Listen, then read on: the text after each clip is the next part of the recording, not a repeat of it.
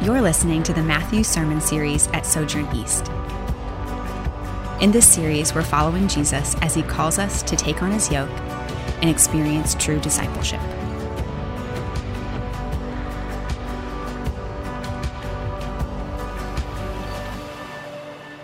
Hello, friends.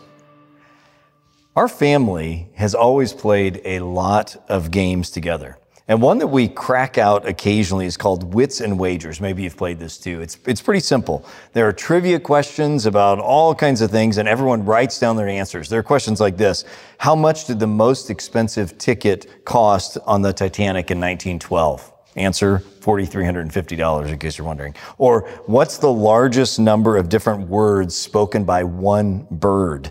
The answer is 148 by Oscar the parakeet in 2010. So anyways, you write down your answers, what you think the answer is, and then everybody puts them in the middle, and you place bets, not with real money, but you place bets on which ones are right. So it's Wits and Wagers. Now, the reason this game is so fun is because it makes you think about things that you haven't thought of before. And that's what good questions do. Questions make us think more than just simple declarative statements do. That's part of how God has made our brains. So it's no surprise that great teaching has always been based on questions as well. This is what the great philosophers like Socrates did, for example. He asked questions that made people think about something in a way that they had not thought of before. Now today, we call that cognitive dissonance, that mental agitation or disturbance that longs for resolution. We feel it in our bodies when it's going on in our brains. And cognitive dissonance is caused by stimulating questions, and it's where learning and growth always occurs. You can't really grow or learn unless you experience some kind of cognitive dissonance. Because it's when we're forced to explore, to wonder, that we come to see things in a way that we haven't seen them before. So great teachers in all traditions have asked provocative questions and have provided answers. Well, today we're finishing up a big section in Matthew covering from chapter 22, verses 23 to 46. And it's really a showdown. It's a duel in the streets, like a Western, between the official Jewish leaders of Judaism and Jesus, the great teacher. And the showdown all hangs on questions. If you've been following along with our sermons in Matthew so far, you know that we've been seeing a lot of action and a lot of intense conflict as Jesus has entered Jerusalem for what is going to turn out to be his last week of earthly ministry. It's a week that's going to end with his arrest and his crucifixion and his resurrection. We'll pick up the rest of the Gospel of Matthew in January. But this last section that we're looking at before Advent continues this same theme of back and forth debate between Jesus and the religious leaders, all standing in the shadow of the great temple right in Jerusalem. And last week, we saw that the Pharisees came to trap Jesus with the perfect question, the question about whether we should pay taxes to Caesar or not. And they thought they had him. But he turned out to be wiser and more wonderful and powerful than anyone expected. And we're going to see in our text for today 2 more attempts to entrap Jesus with difficult questions, both of which, in case you're wondering, he answers brilliantly. Ruined the suspense there for you. But then we're going to see a final scene where he turns the tables and asks them a question. So our story has 3 parts. Let's jump right into the first part, the Sadducees' question. In the previous question that the Pharisees had asked, the conservative religious leaders, the Pharisees, they weren't the power players in the Jewish hierarchy politically, but they had widespread popular influence. Most Jewish people in Jesus' day wanted to obey Torah, and the Pharisees were the educated and pious people who provided guidance on how to do that. And we saw again that they came and tried to trap Jesus with a political question because he was really threatening to them. But now, a totally different group than the Pharisees come up and try to challenge this upstart Jesus, and they are called the Sadducees. Let's look at our story. That same day, verse 23 says, the Sadducees, who say there is no resurrection, came to him with a question. Teacher, they said, Moses told us that if a man dies without having children, his brother must marry the widow and raise up offspring for him.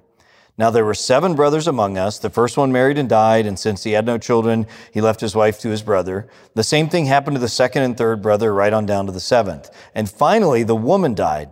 Now then, at the resurrection, whose wife will she be of the 7, since all of them were married? It's quite a little scene here. So the Sadducees, again, a very different group than the Pharisees. The Sadducees were the elite. They were the priestly aristocrats in Jerusalem, the minority of people who really had all the power. They were wealthy. They were connected to the Roman Empire. They were progressives, or we might even say liberals theologically. Most of the priests in Jerusalem came from this elite, this small class of elite families who kind of controlled all the money and all the power in Jerusalem. And they probably dominated the Sanhedrin, the official council, because of all their influence and political power. Now, we know about the Sadducees. We see Matthew tells us something about them. Acts, the scholar and Jewish scholar Josephus tells us something about them as well. We know that they were very different theologically than the Pharisees. They were reductionistic, we might say. They were very polished. They were, as many scholars have noted, probably a lot like maybe liberal elites today in Ivy League schools or something. They have a very limited, but strongly held, but limited view of morality. They're very skeptical of the supernatural. They didn't believe in active spiritual beings like angels. And we're told explicitly multiple times that they did not believe in a future life after death. They did not believe in a resurrection age. And that's what that reference, when they say in the resurrection, whose wife will she be, that isn't referring just to the moment of resurrection, but that refers to this wide-held Jewish belief in an age, the resurrection age, the time that many Jews, like the Pharisees, and probably most Jews believed, would come when the Messiah would return, usher in a new era, establish his kingdom on the earth, and people would be raised from the dead and live together in God's kingdom. Now, the Sadducees thought this whole idea of a resurrection age was stupid and absurd. Show me that in the Pentateuch, they would say. And in their reading of Moses, for example, there's not really any life after death. Death is just the shadowy existence of Sheol, and the only hope you had for life after death was in your name, having a good name, and the posterity of your children and grandchildren. So you can see that their question is as far from sincere as could be. You can hear the polished tone of their mockery. They call Jesus teacher, which they don't believe he is at all, and then they ask him a question that is meant to simultaneously discredit him as a theological hick, and also to score some points against the Pharisees, the more dominant, even though not as powerful, but the more influential Pharisees who also believed in a resurrection age.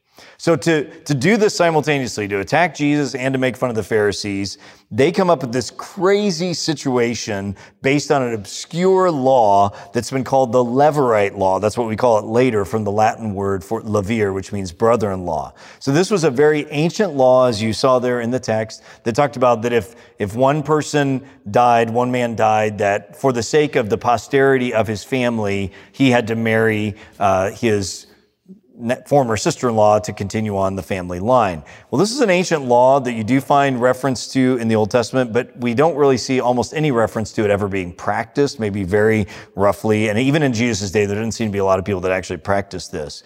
But for those who believe in a resurrection age, this question of marriage in the resurrection age, that is a real one. Because so many people have been married more than once, even more in the ancient world. You think about with very high mortality rates, especially childbirth mortality rates, a lot of people were married more than once. So if you were a faithful believer and you believed in a resurrection age, that was a real dilemma. Who am I going to be married to in this resurrection age? So the Sadducees know this. It's like a cultural trope for them. And so they make up a scenario, not just with 2 husbands, which would be if you wanted to ask the real theological question, but they make up this absurd, mocking question of 7 husbands. They don't believe any of this at all. They're just trying to make fun of the Pharisees and Jesus. So what's Jesus' answer? We'll look at verse 29. Jesus replied, "You are in error because you do not know the Scriptures or the power of God. At the resurrection, people will neither marry nor be given in marriage. They will be like the angels in heaven. But about the resurrection of the dead, have you not read what God said to you? I am the God of Abraham, the God of Isaac, and the God of Jacob. He is not the God of the dead, but of the living." When the crowds heard this, they were astonished at his teaching. So there are two parts to Jesus' answer here. He answers their mockery directly and seriously, and he affirms that there is a resurrection age, even though it's not what we might think it is. What Jesus says about marriage here, not being given in marriage, has often troubled many people, maybe especially if you're happily married, maybe not if you're not as happily married, but it's troubled many people to ask, what is marriage? Is there going to be marriage in the new creation? And it seems like he's saying he is saying there isn't. Now, it's important to understand what Jesus is saying. He is not anti-marriage, but he's emphasizing that the reality in the resurrection age, the new creation, the kingdom of heaven come to earth, is not just an extrapolation of life as we know it now. It's not just a longer and better version of the life we know now. But Jesus is saying that the new age, the resurrection age, is a transformed time, is an age and an existence unlike what we currently know. In the resurrection age, Jesus says, we will have glorified and redeemed bodies. We'll have an existence that is different than what we can know now. But note what this does not mean, and note what Jesus is not saying, he's not saying that we won't know each other. He's not saying there won't be familiarity and affection and love, but he is teaching us that marriage and sexual relationships are part of the earthly created order, not the new creation where there'll be no procreation. I love how the scholar R.T. France describes it.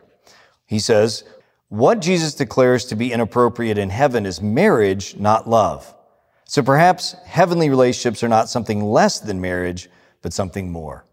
That's a great way of saying it. There's no marriage, Jesus says, in the new creation, but there is still love and relationships because that is how God has made us. Now, in the second part of Jesus' answer to the Sadducees, he goes straight to the Pentateuch, to the teachings of Moses, to show them that their skepticism and mockery is wrong because even Moses affirms the resurrection age, according to Jesus. How? Well, he's saying that God makes eternal covenants with his people. His relationship with us, his people, is stronger than death. We are more than just memories to God. So Jesus can say that people like Abraham and Isaac and Jacob will be alive, not dead, in the resurrection age. Now, were the Sadducees convinced by what Jesus says here? Probably not. But verse 33 shows that the crowds were once again amazed and astonished at Jesus' wisdom and that he's not afraid to reason with these snooty Sadducees. And then we get to round 3 of the questions. We saw the first one last week, second one just now, and here's round 3. Now the Pharisees, the ones who started this whole thing and who are trying to get rid of Jesus, now they are in a real dilemma because he answered them brilliantly on the Caesar tax question. The crowds were amazed. Now he has answered the Sadducees. The crowds are amazed again. This is not going as they had hoped. Quite the opposite. Jesus is proving to be wiser and more skilled than anyone could have imagined. And these losers out in the crowd might actually think that Jesus is the Messiah. So they gather together once more to try to figure out a question that will really stump him. And now look at verse 34. Hearing that Jesus had silenced the Sadducees, the Pharisees got together, and one of them, an expert in the law, tested him or tempted him even with this question, "Teacher, which is the greatest commandment in the law?" Okay, so first we had the question about taxes, then the question about the resurrection age. Now we have this commandment about God's law and which commandment is the greatest. They're still trying to trap him. This is not a sincere question. They're still trying to discredit him, but this is a little bit more serious theological question than the other two. In fact, this was a question, what's the greatest commandment of the law, that rabbis debated all the time, and one that could be used to show how educated in the scriptures someone really was. It was a good litmus test for someone's knowledge of the Bible. Because, after all, there are a lot of things in the Jewish scriptures. The rabbis calculated that there are 613 different commandments in the law, plus all the other things that are taught in the prophets and the stories of the Old Testament. That is a lot of stuff to know and a lot of stuff to sort out. The rabbis regularly asserted that some things were heavier and lighter, and they debated which things were heavier and lighter, recognizing that life is very complex. And to figure out what the right thing to do, you have to know a lot, and you have to square all of God's commandments and teachings together, and that's not easy to do. It's like the law and courts today. Is it okay to protect yourself, to harm someone else, to protect yourself, or to protect someone else, or to protect your dog? Or is it okay to harm someone if you think they might do something wrong, but you're not 100% sure? Or in the ancient world, they had situations like this. Was it okay to do work on the Sabbath? Well, God said no, but what if it meant protecting yourself or protecting someone else? Or what if it's in a war and Jerusalem's being attacked and you take up arms on the Sabbath or not? There are always going to be these legal dilemmas, and that's why we have judges and lawyers and juries. And so too, with the huge and complex biblical teachings, there is a real dilemma. Of all the things God has said, and he said a lot of stuff, what is the weightiest? What's the most important? Now, the rabbis had lots of answers to that. They had a lot of different answers to that. Some people said if you go to Psalm 15, you can see the 11 principles that God lays out as the weightiest. Some people said that you could go to Micah 6:8 and find 3 ideas there. Some people said you could go to Proverbs 3:6, and there are lots of other places you could go as well. And I think if we went out into the world and asked people more generally, what's the greatest commandment of life? What's the life's most important principle? I think we'd get lots of answers, like be true to yourself, or moderation in all things, or wag more, bark less, as you may have seen that great bumper sticker, or don't spend your life preparing for your life, or attitude determines altitude, or the key to life is sincerity, and once you can fake that, you're good to go. And we can come up with all kinds of different ones that people might say, this is the key to life. But if we want to get direction from God, if we want to take the Bible as the most important wisdom, what is the most important thing the Bible says? What would you say? I think if we brainstorm together, we might come up with several possible answers, like be holy as God is holy, or always do what's right, or fear God, or don't drink or chew or run with girls who do, or be obedient, or glorify God.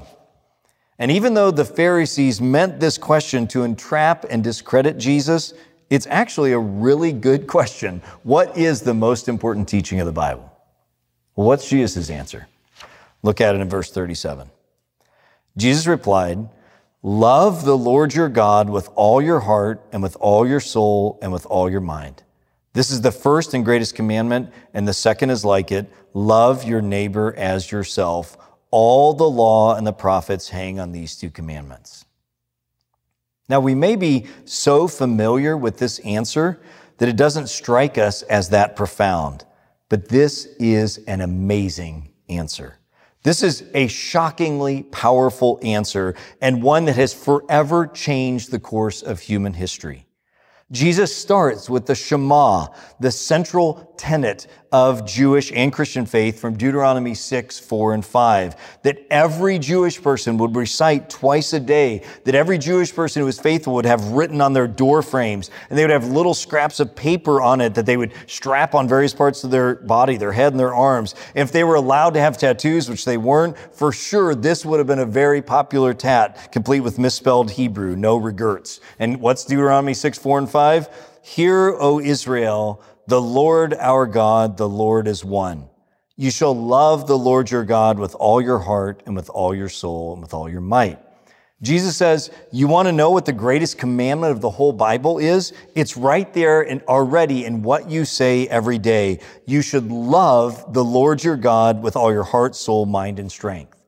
Now, different translations, different parts of the Bible use different terms there, heart, soul, mind, strength, etc. The point of that is not to sort of separate those up, because you really can't separate the body up in that simple of a way. Instead, these are all images together mean your whole person, everything about you, every part of you, every aspect of you should be dedicated to loving God wholly without reservation. But then Jesus doesn't stop there. He was asked for one answer, but he gives another one, not a different one. He says that's like it, meaning it's of the same idea, even of the same essence, that we must, he says, love our neighbor as ourselves, quoting from Leviticus 19:18. Again, this is amazing. Jesus says that of all the things God has said, the whole law and the prophets can rightly be summarized up and articulated in one crucial principle, one overarching idea: love. Now, this doesn't mean that all other ethical commands and laws and guidance are out the window. Doesn't mean that love abolishes all the other things God says. Sorry, Beatles and the rest of hippie culture. To make society run and function, we do need something else besides love. We do need guidance. But it does mean that all of God's commands, all of God's desires for his people are driven by the principle of love and have love as their end goal. Love doesn't replace other guidance and commands, but it shows their purpose and guides their application. And then we get to the final part of our story. Jesus the sage's stumper question. We'll come back in a few moments to press into what that love command means for us, but there's one more part to our story. Look at verse 41. Now, while the Pharisees were gathered together, Jesus asked them, "What do you think about the Messiah? Whose son is he?" "The son of David," they replied. And he said to them, "How is it then that David, speaking by the Spirit, calls him Lord? For he says, 'The Lord said to my Lord, sit at my right hand until I put your enemies under your feet.' If then David calls him Lord, how can he be his son?" Do you remember back how all of this long conversation that takes up Matthew 21 and 22, do you remember how it all got started between Jesus and the religious leaders?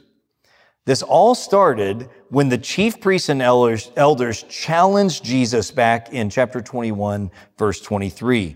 They wanted to know from him by what authority he was doing all the things he was doing, teaching, healing, cleansing the temple. And if you recall, he played the role of the wise riddler. He asked them a question about John the Baptist, a question that he knew that they would not answer sincerely because they were afraid of the crowds, that John was actually sent by God. And then that long, heated conversation ensues after that first initial challenge. Jesus turned to them and gave them 3 parables that were all about sons, and they were escalating parables with the image of Jesus as the son himself, the son of the king who had a wedding feast thrown for him that people ignored. Then the religious leaders, knowing that Jesus had spoken these parables against him, they came to him with 3 stumper questions. They were trying to trap him. This is what we've been seeing. But every time he showed himself to be more wise and sincere than them. And then now we come to these final verses I just read. This is the 7th story in the series. That's not an accident, and it is amazing. After these other 6 stories, in the 7th story, Jesus turns to his accusers and he asks them a stumper question about sonship.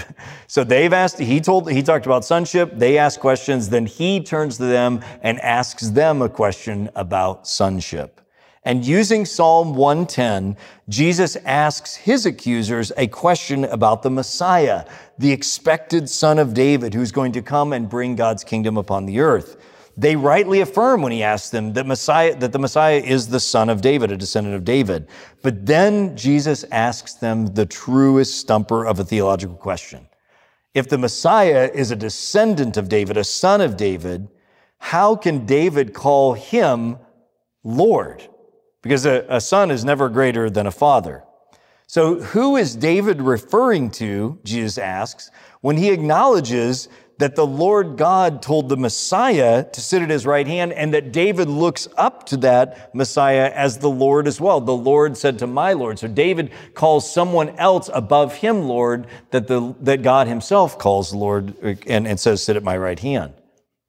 The fact that David calls his own descendant Lord, that his own Messiah is the Lord, must mean that the Messiah is more than a son of David. He is the son of David. He must be someone greater than David. And this is incredibly important because Jesus' argument is not that the title son of David that people are giving him, that he takes for himself, he's not saying that's wrong, but it's inadequate.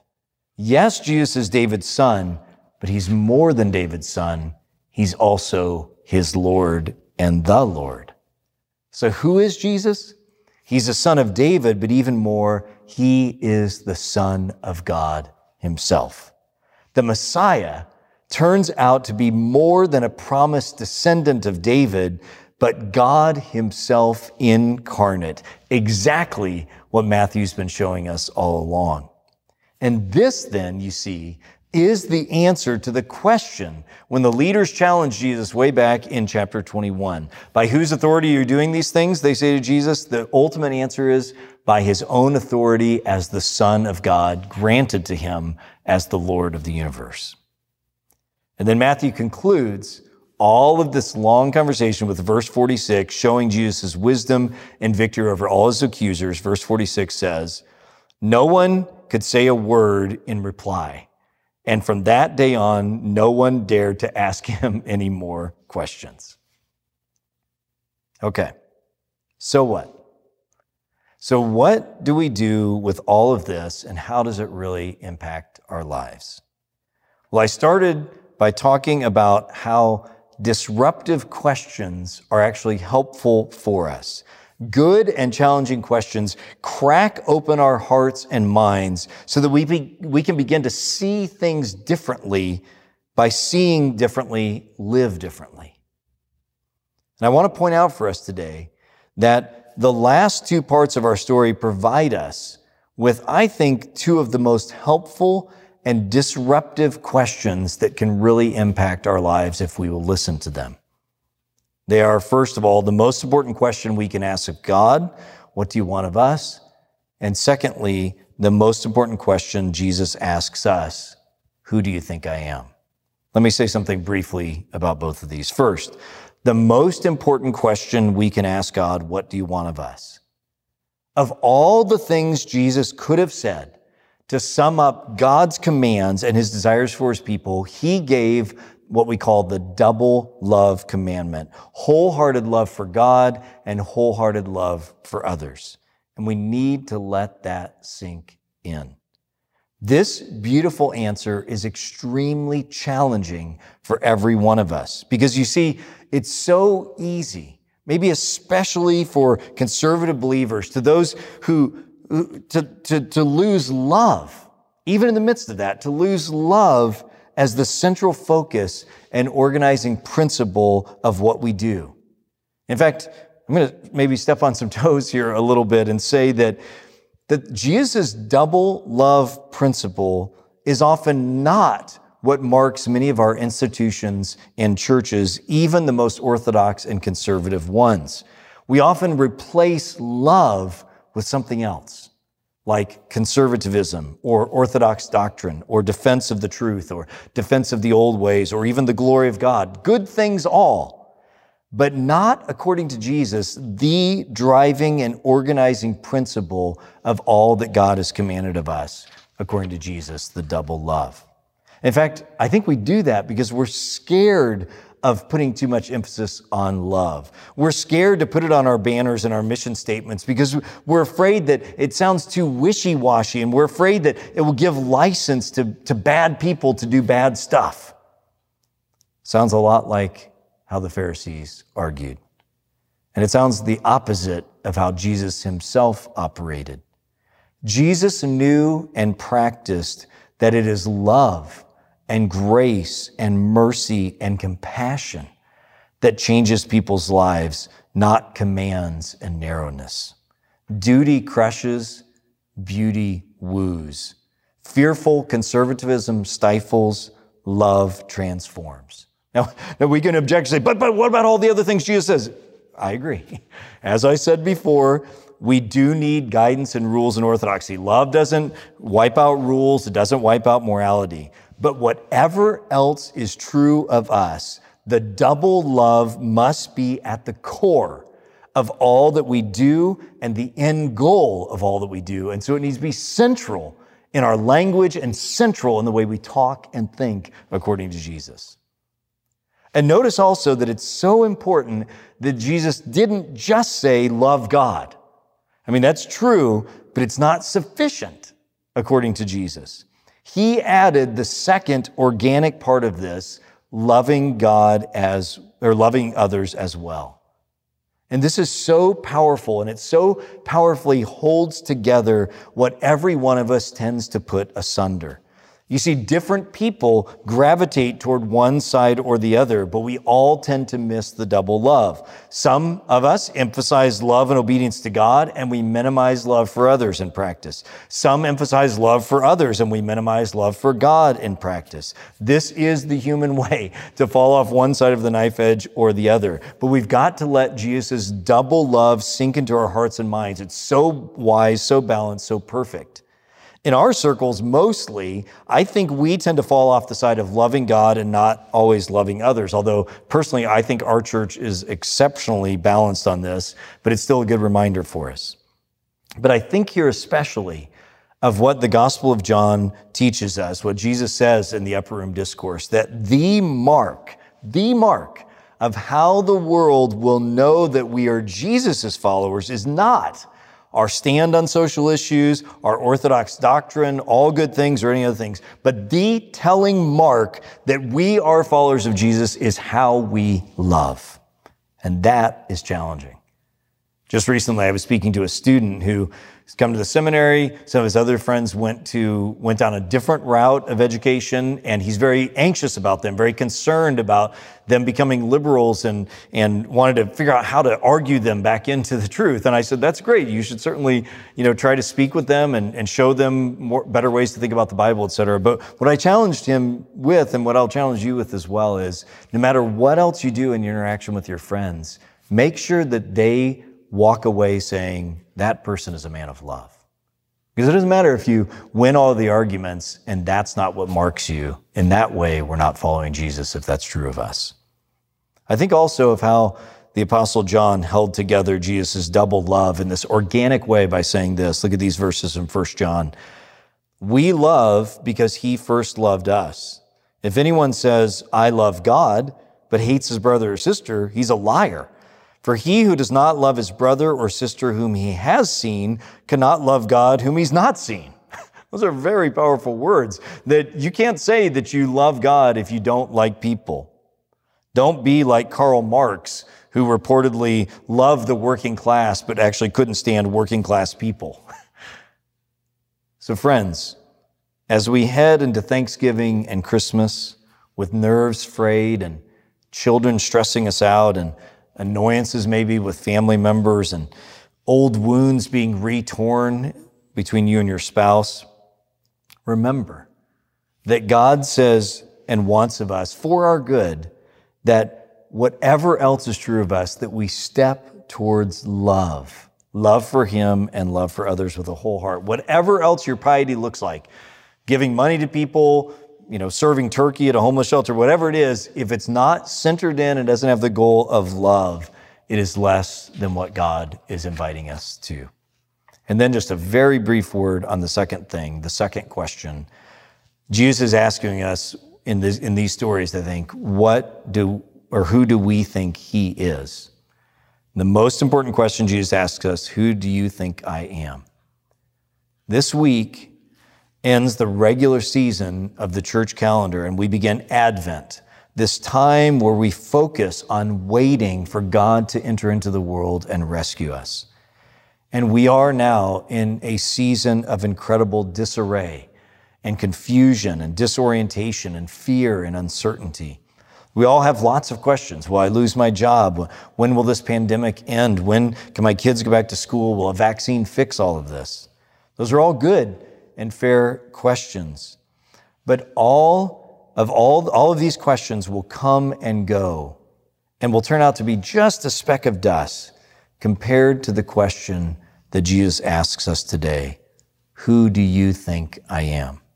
Because if we get that answer right, everything else snaps into perspective. If we turn on the light by answering this question about Jesus rightly, then all the darkness and shadows scaring us will be seen properly. Jesus says, I am the Son of David, the promised Messiah who is bringing God's kingdom to earth. And more, he says, I am the Son of God who has entered the world with all its brokenness, all its confusions, all its fear, all its questions, and who says, come to me, all who are weary and heavy laden, and I will give you rest. So I'd invite you now, to, if you have communion materials available, to partake of that, to remember what we're about to start celebrating with Advent as the musicians lead us. Blessings to you today. I'm Kevin Jameson, lead pastor at Sojourn East. Thanks for listening. For more sermons, info about our church, and ways you can support the ministry of Sojourn East, visit sojournchurch.com/east.